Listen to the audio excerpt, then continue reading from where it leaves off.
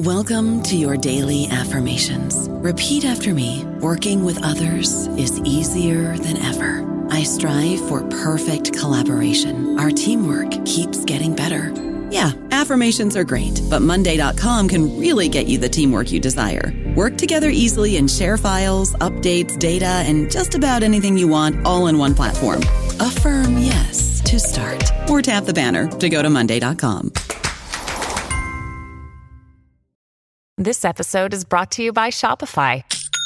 Forget the frustration of picking commerce platforms when you switch your business to Shopify, the global commerce platform that supercharges your selling wherever you sell. With Shopify, you'll harness the same intuitive features, trusted apps, and powerful analytics used by the world's leading brands. Sign up today for your $1 per month trial period at shopify.com/tech, all lowercase. That's shopify.com/tech. This episode is brought to you by Kia's first 3-row, all-electric SUV, the Kia EV9, with available all-wheel drive and seating for up to 7 adults, with 0 to 60 speed that thrills you 1 minute and available lounge seats that unwind you the next. Visit kia.com/EV9 to learn more. Ask your Kia dealer for availability. No system, no matter how advanced, can compensate for all driver error and or driving conditions. Always drive safely. Welcome to the New Books Network. Is it really ever harder to concentrate and pay attention? No doubt the world is getting faster and social media platforms are so good at grabbing attention, but how real is this problem? Does it impact our creativity as well? Carolyn Dicey Jennings is based at the University of California, Merced. She's just co-written a chapter called Attention, Technology and Creativity in a book called Scenes of Attention, published by Columbia. So welcome to you, first of all. Thanks so much, Owen. I'm looking forward to this conversation. And let's just define what we're talking about. I mean, basically, attention is focusing on one issue, right?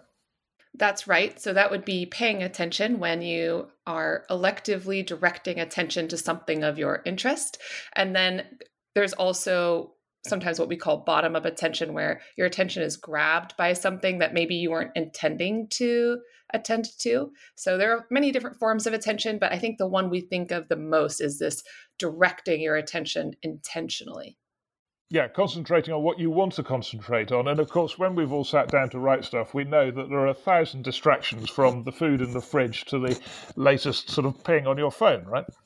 That's right. Yeah. So there are many different things that might move your attention away from what you're hoping to concentrate on.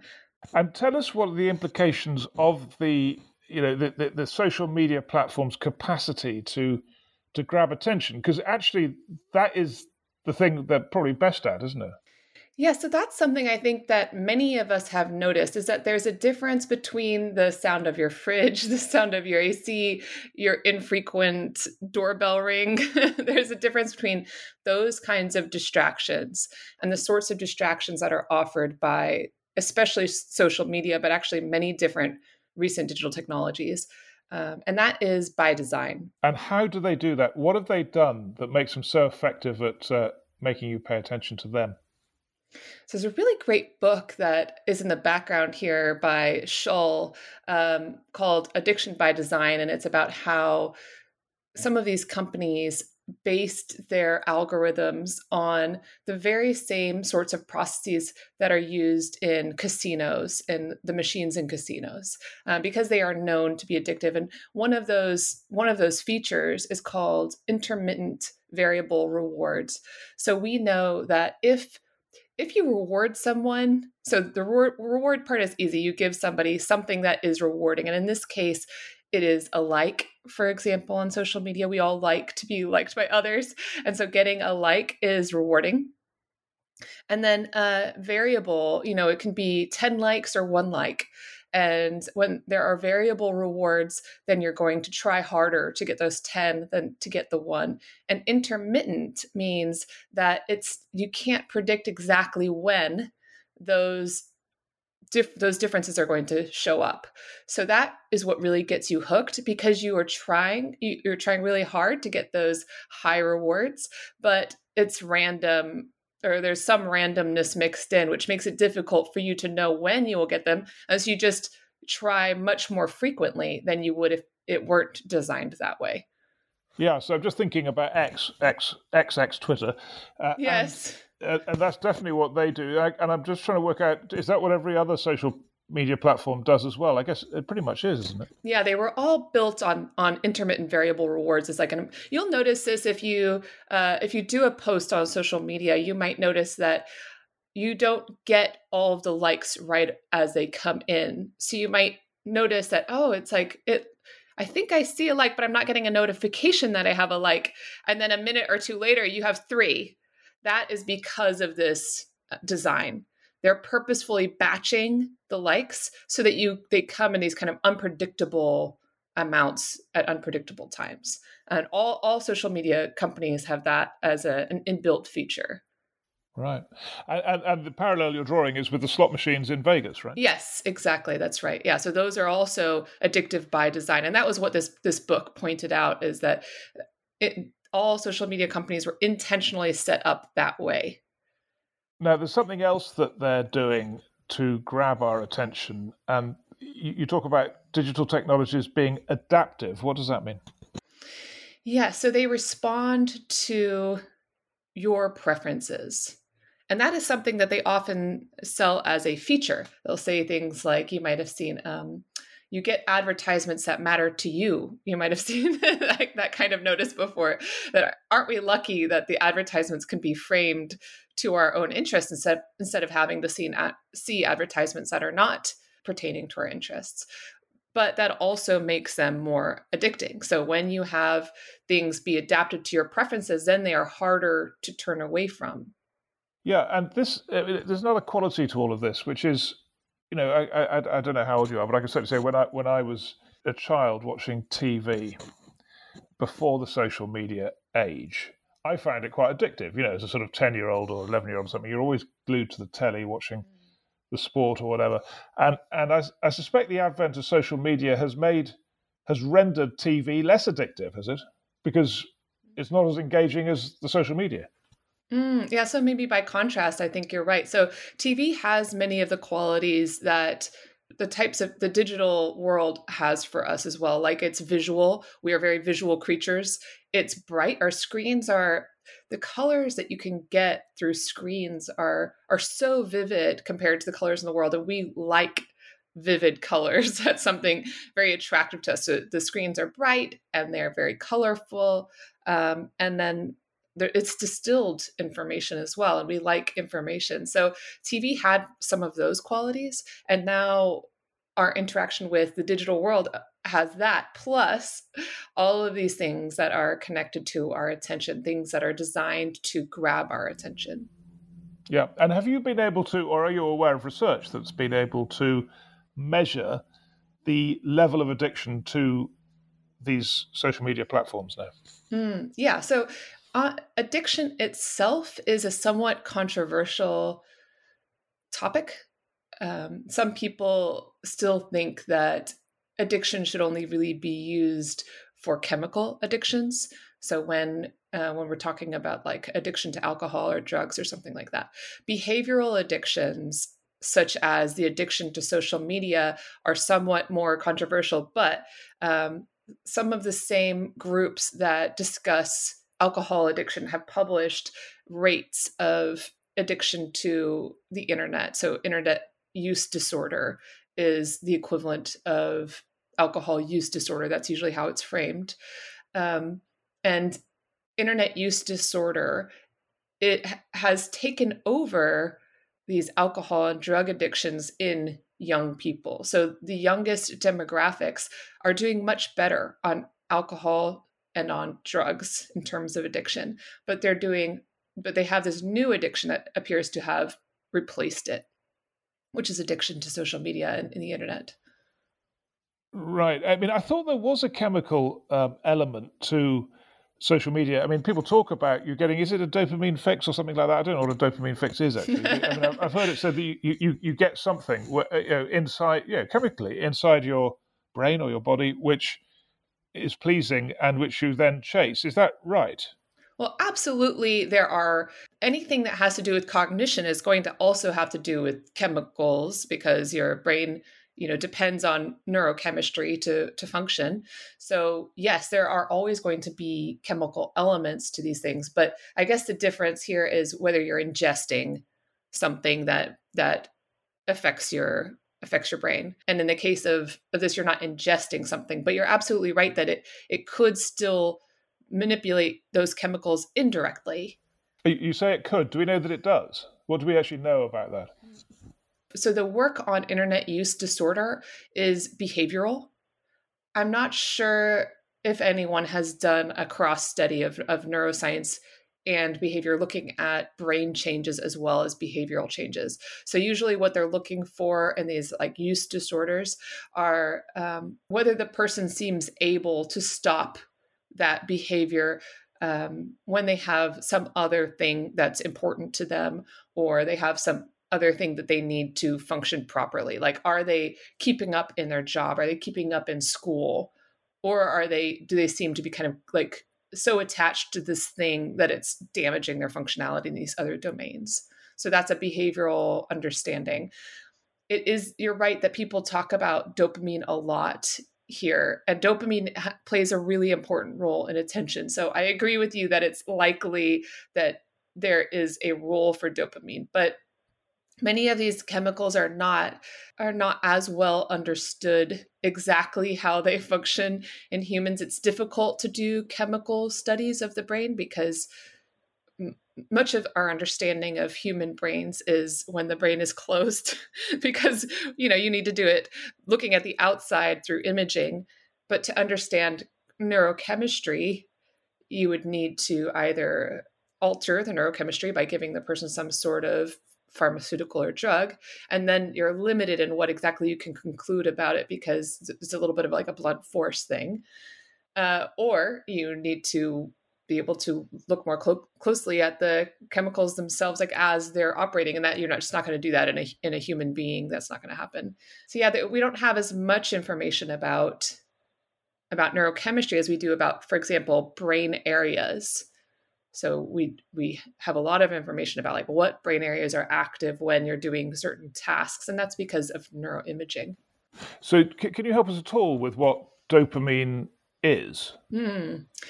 Yes. So dopamine is is one of our neurochemicals that, as I said, is very closely associated with attention.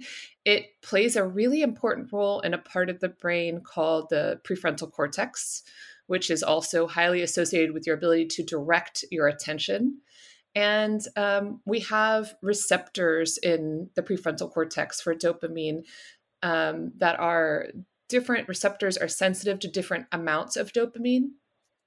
So, for example, there are some receptors that only would turn on or be active if dopamine is at one level, and other receptors that would only turn on and be active if it's at a higher level.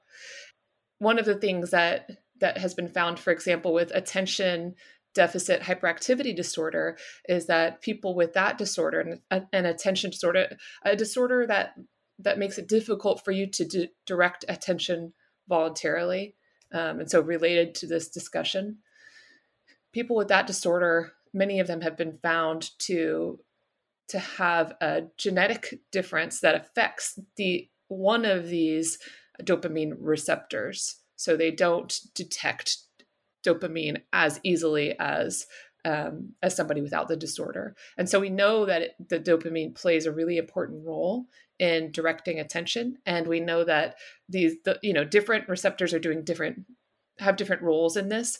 So for an example of two of the receptors, one of them, when it is active, it seems to allow us to maintain our attention on whatever we're currently on. And then a level higher, when you have more dopamine available, then you're able to switch attention from one item to another. So if you have a bigger dopamine hit, that might make you more likely to switch from one thing to another quickly. And a lower dopamine level might allow you to stay on something. So it's actually there's not a straight story about what exactly dopamine's doing, because it depends on the level. And it also depends on your history as an organism and what sorts of familiarities you have with different tasks and things like that. Well, it's absolutely fascinating listening to you about this, and it's very, very striking that you're saying, you don't think there's a lot of research about this in relation to social media use. I mean, I just wondered whether Facebook and Twitter and all those people have commissioned that kind of research and have an understanding of this they've not shared. But you wouldn't know, I guess. I wouldn't think so. I don't think at that level. I think, and I don't know, but I think that much of the research that's done by social media companies is behavioral rather than neural. I know that there are goals to make kind of neural devices of a certain type, but they're pretty like low level. They're not chemical. They're things that would measure your basically like an EEG, like an electroencephalography measure, something like that, or give feedback of that type, like electromagnetic feedback. But that's really different from like a chemical study. But there may be studies on this. I am not familiar with them, but I'm not going to rule out the possibility that they're out there. I'm going to look after this conversation and see if there are.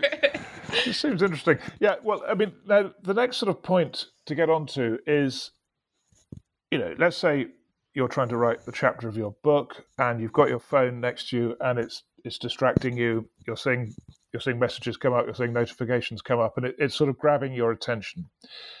Then I guess the next question is, if that happens for 5 years, or for a long period, does it then, even if your phone is not on the desk, does it impair your capacity to concentrate over the long term? Okay, so that is where there is a lot of debate in the community, but my co-author and I, Shadab Tabatabayan, and I argued that it does. So what has been established, I think, well enough, is that there is a short-term effect on your attention by those things. So we know, the way we build up in this chapter is we know that these companies are purposefully distracting you in this way. We know that they're purposefully trying to grab your attention, that they've designed themselves to work that way.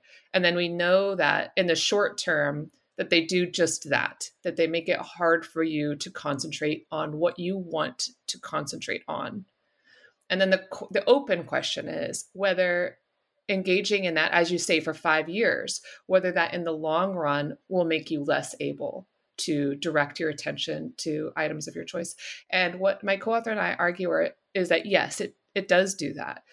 And our argument is based on, there is some evidence that this happens. It's not as strong as the evidence for short-term, but there is some evidence for long-term effects.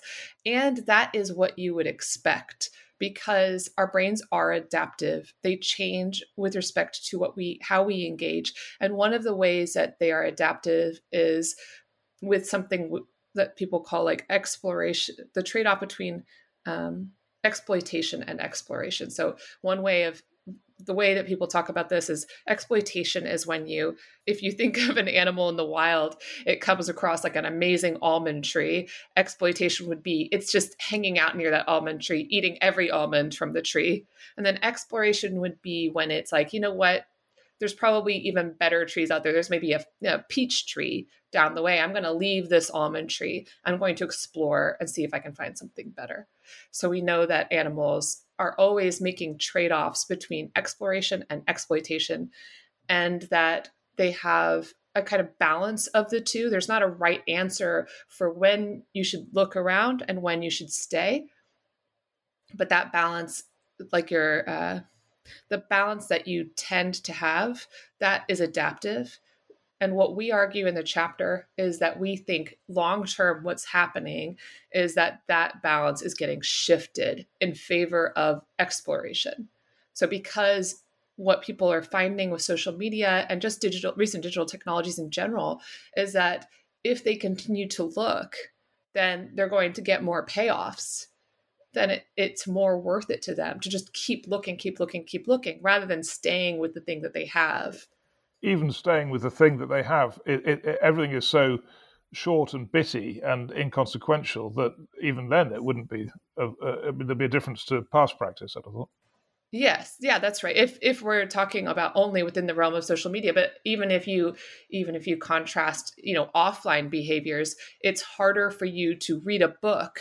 If this is part of our argument, is that after 5 years of this kind of thing, it might be harder for you to do something like read a book than it would be to just stay on your phone.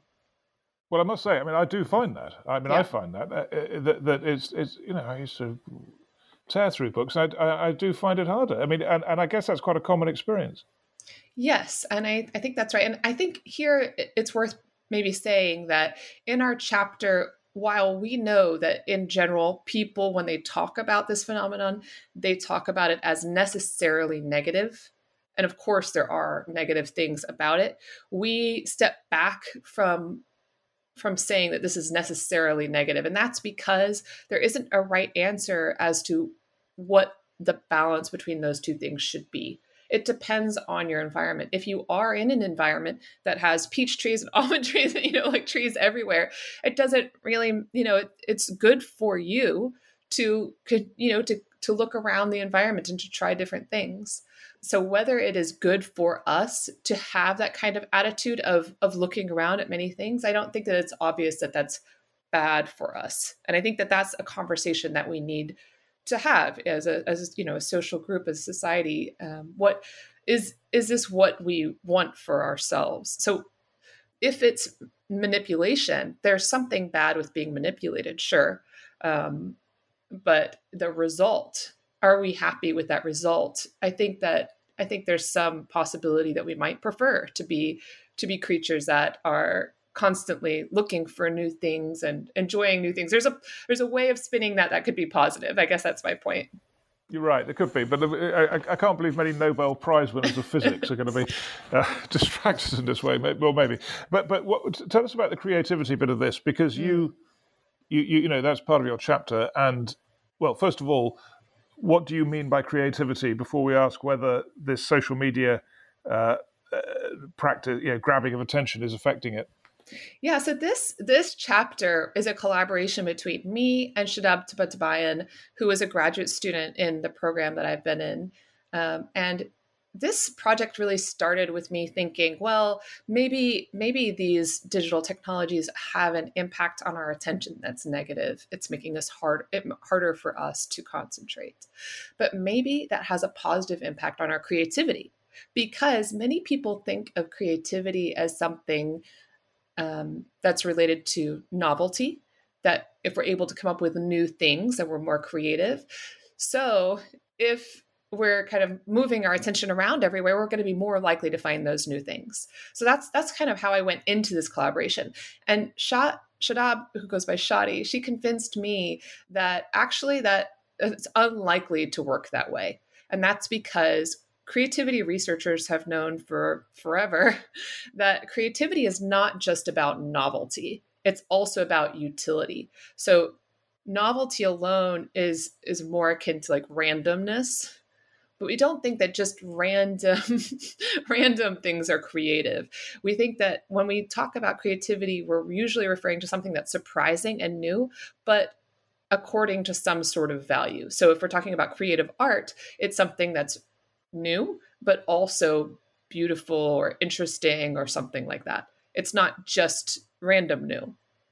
And so those are the two values that creativity researchers use in their research to test for the presence of creativity, is novelty and utility. They have different ways of framing the two words, but those are always present in that kind of research.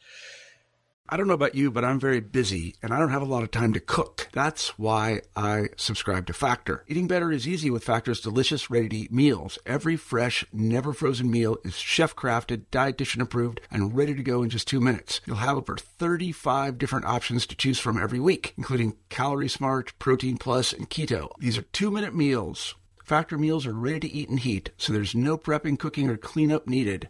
They're flexible for your schedule, Get as much or as little as you need by choosing your meals every week. Factor is the perfect solution if you're looking for fast, premium options with no cooking required. Sign up and save. We've done the math, and this is important. Factor is less expensive than takeout, and every meal is dietitian approved to be nutritious and delicious. Head to factormeals.com/NBN50 and use code NBN50 to get 50% off. That's code NBN50 at factormeals.com/NBN50 to get 50% off. And so I'm a bit surprised she convinced you, because it seemed to me that if there were lots of stimuli, which is basically what you're talking about, you could then add the utility on later. So it would not. I mean, I wouldn't think there would be a correlation between these things. So Owen, so I agree that. So many researchers have thought of it as maybe happening in two phases. Maybe you have one phase of kind of idea generation, where you're coming up with all these new ideas and you're really excited. And then the second phase is evaluation, where you're going through the ideas to see which of these are good ideas, of these random ideas. And I think that can apply to something like many people believe that they have sort of drug-induced creativity. So they believe that if they drink alcohol or do certain drugs, that they are more creative. And that probably fits into this two-phase system. So you have one phase where you're less inhibited because of the drug use, and you're coming up with all kinds of ideas. But if you've ever been with someone who's smoking pot or who's drunk, many of those ideas are not good.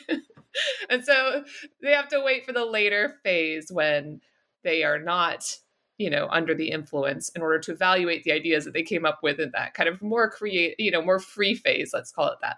But one of the things that Shadi has done in her research is when she looked at lots and lots and lots of articles about creativity and trying to find a common neurophysiological basis for the peak creativity, like the very best of creativity. What she found was that this happens when there's a closer relationship between those two phases of generation and evaluation. And yes, you can pull them apart artificially through drugs or something like that. But what she says is something like, this is not her hypothesis, but this is one of the hypotheses she's been influenced by, is called neural flattening. So we normally have a relationship between what they call these two networks in the brain, one that's task positive when we're focused on a specific task, and default mode network when we're not focused on a specific task, but we're just kind of making associations between the things we've learned, thinking about our memories, thinking about ourselves, that sort of thing. So we're going between very focused on a task and sort of reflecting or mind wandering or something like that. Those are anti-correlated in the brain. So if you are focused on a task, you tend not to be mind wandering in that moment. And when you are mind wandering, you're not focused on a task. So those are, the one goes up when the other goes down. What she found in this review is that anti-correlation is flattened in peak creativity, which means that it's not the case that it goes from one to the other, that you're being engaged in a task and mind wandering, that those come closer together. So creativity is kind of this reflection, generation, evaluation all at once. And that was what I was convinced by, is yes, you can have creativity in these other ways, like going from one phase to another. That's possible. But if you want to be truly creative, it's better to have this closer connection to, for example, have the ideas that you're coming up with be informed by what you're looking for the ideas for. So fewer stimuli, but sort of process them more quickly and more thoroughly. Does that make sense? Yeah. But it's interesting. But can you give an example of these processes and the two different sort of approaches? Did you get that far in the reading? Is there sort of, are there case studies? Do you mean with the neural flattening? Are there case studies of? Yeah, I mean, can you illustrate in some way? I mean, maybe not this process of doing everything quickly. Getting the stimuli and the evaluation closer together. Yes, that's a great question. So some of the studies that I started being really interested in include there's someone named Charles Lim, who was at Johns Hopkins for a while and did this research with collaborators on jazz improvisation. And so had people in an fMRI scanner either come up with using a keyboard, come up with a piano jazz improvisation. Or I think the other option to control was maybe playing a piece of music that they knew, or maybe they gave them a piece of music. I can't remember the specifics of that. But when they're contrasting, like playing a piece of music that was not improvised, one that was either known or read directly, with the improvisation, what they found is that there was a difference in prefrontal activity. And prefrontal activity is very closely related to this task positive network. And it's very closely related to attention. So even though you might think that improv would require a lot more attention, what they found was actually that there was something else going on. And when I first looked at that study, I really focused on the lack of attention, the lack of prefrontal activity. And I thought that was evidence for what I was saying at the start, this idea that creativity is sort of opposed to attention. And so we might actually be more creative with less attention.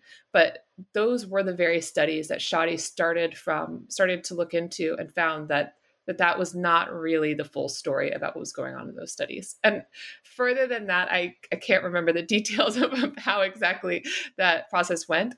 But yes, there are a number of neuroscientific studies about those kinds of phenomenon, like improv. There's also one on rap improv. And when she looked at those, she found that it wasn't a simple story of just reduced prefrontal activity. It was better described with this flattening hypothesis. I mean, we're straying a bit from your topic, but I do remember listening to an account of Crick and Watson, I can't remember which one it was, talking about the double helix. And it was very interesting. And it's not the only time this has happened, I think, that they'd been working on it and couldn't work out what the pattern of these genes were. And then it came to him in a dream, or in a semi-somnolent state, this double helix, and he said, "That's it, I got it." And I think there are other examples of people who've been thinking about something a lot, and then have a moment of revelation in semi-sleep, which is quite interesting, isn't it? Yes, yeah, it is. But that doesn't tell us like what cognitive state led to that, even if from their phenomenology, from their experience. Well, first of all, memory is really faulty. And we know that when people say narratives about their life, that those are very selective. But I agree. There are many different accounts of creativity like this, where they say, I had this aha moment. And rather than, shush that away, I want to say that must happen sometimes. So setting aside these worries about narrative and the way we describe our lives, we still wouldn't know what's happening in the states before that. So for those people, when they had that moment in the dream, were the weeks preceding that, were they in this kind of weird cognitive state where they were sort of thinking about it in the back of their mind all the time? In the very way that Shadi might describe this kind of flattening way. We don't know that. All we know is that the result of that was it coming to their minds suddenly. It doesn't sort of speak to your point either way, really. Right, yeah, because the cognitive processing does not necessarily happen consciously. So there's a difference between the mechanism, the neural mechanism, and what we experience. And they don't always line up. Yeah. So having earlier told us that you didn't want to sort of put value judgments on this, and you're not.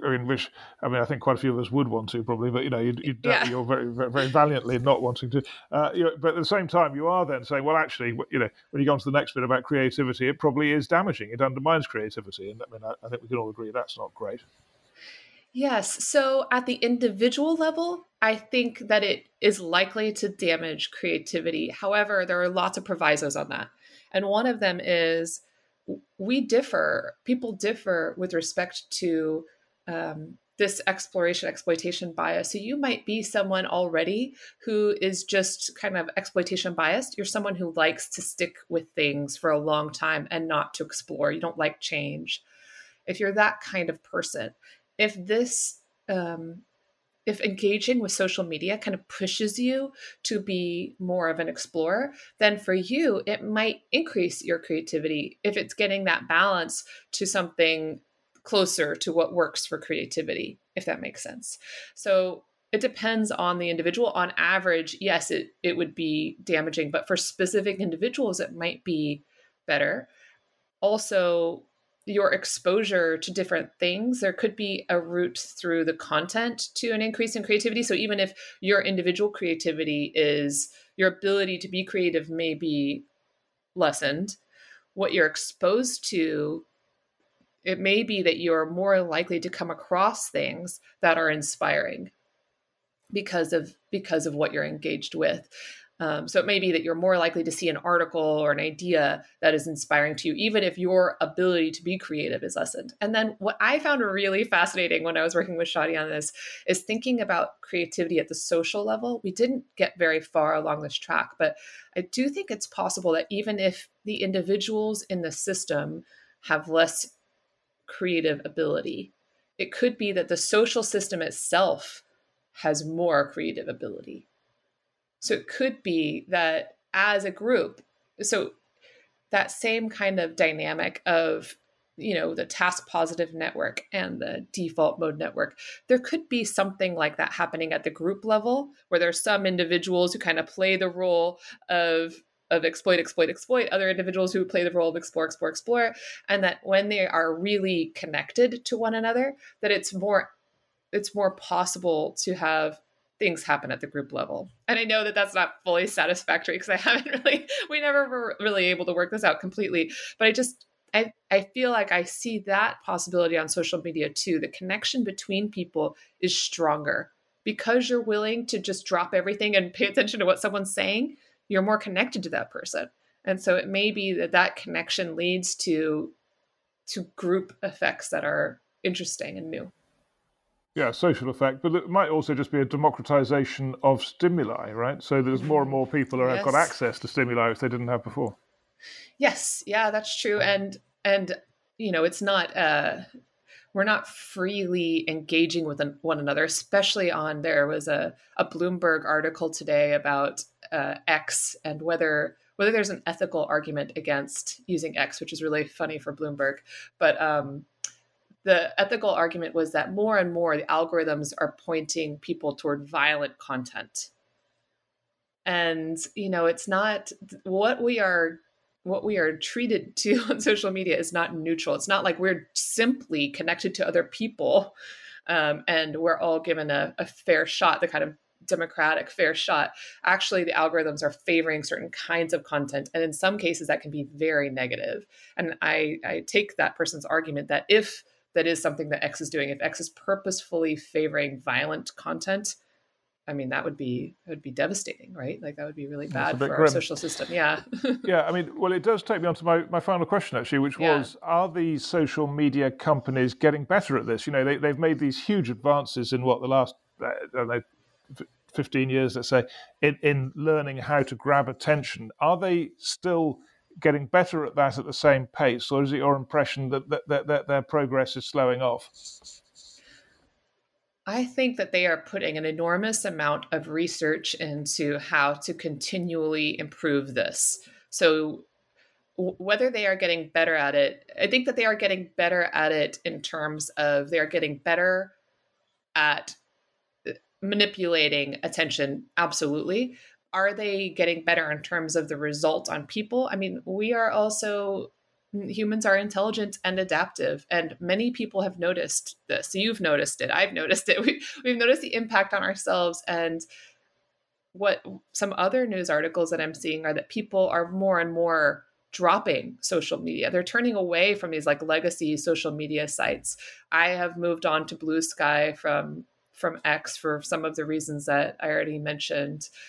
And I think many of the people who have gone to Mastodon or Blue Sky or whatever, they're enjoying being a little less connected. They're kind of more niche social networks. They're still getting some of the value from them being connected to other people without the kind of explosive attention grabbing stuff that they had before, and preferring that. So they may be they may be getting better at attention manipulation, but I also think people are getting better at managing social media, and whether or not they can continue to do that without any kind of regulation, I think is an interesting question.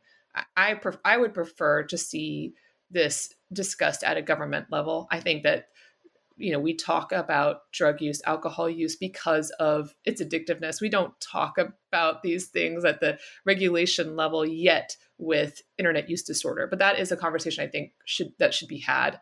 It is damaging some people. But the Chinese do actually, and right. It's very striking. I suspect they're just ahead of the West on this. That they are now limiting the amount of time that children can spend online. It might seem very authoritarian and restrictive, but it's actually a public health issue too. And it's funny when I do classes and we talk about online regulation, and it Americans balk at the idea of being told how many hours they could be online. But I have to say, at the end of the class, some of them think, well, maybe the Chinese have got a point. Yeah, so I don't know what the solution would look like for us for the very reasons you're saying. Like, I don't know what Americans would stomach, but I do think that we should be having those conversations. Like, this does not have to be treated at the individual level. This is a social level issue, not an individual level issue. So we should be having, society level discussions about it, government level discussions about it, I think. But that hasn't happened yet. And still people seem to be turning away to some extent. So I think we don't know yet what the long-term impact will be because people are adaptive too. It's also worth saying that the New Books Network has long interviews which people listen to. I think the analysis of all the data they get shows that this particular audience, which I might say of downloaders, over 50% have PhDs. Rather amazing, right? Yeah. They it's like long form journalism in with these long articles. They have found a niche in this world of social media. So there are some people who are getting out of it that way. Yeah, right. Yeah. So it hopefully for at least some people, it will be a tool that is valuable to them, that they are able to adapt to their interests. I think I do still worry about those 10% for whom it's become a medical issue, like that's worth paying attention to. Even if some people are able to manage it, it still might be worth more attention to those. Well, look, thank you very much for telling us about it. Absolutely fascinating. And that's Carolyn Dicey Jennings on attention, technology and creativity. Thank you. Thanks so much, Owen. It was great talking to you.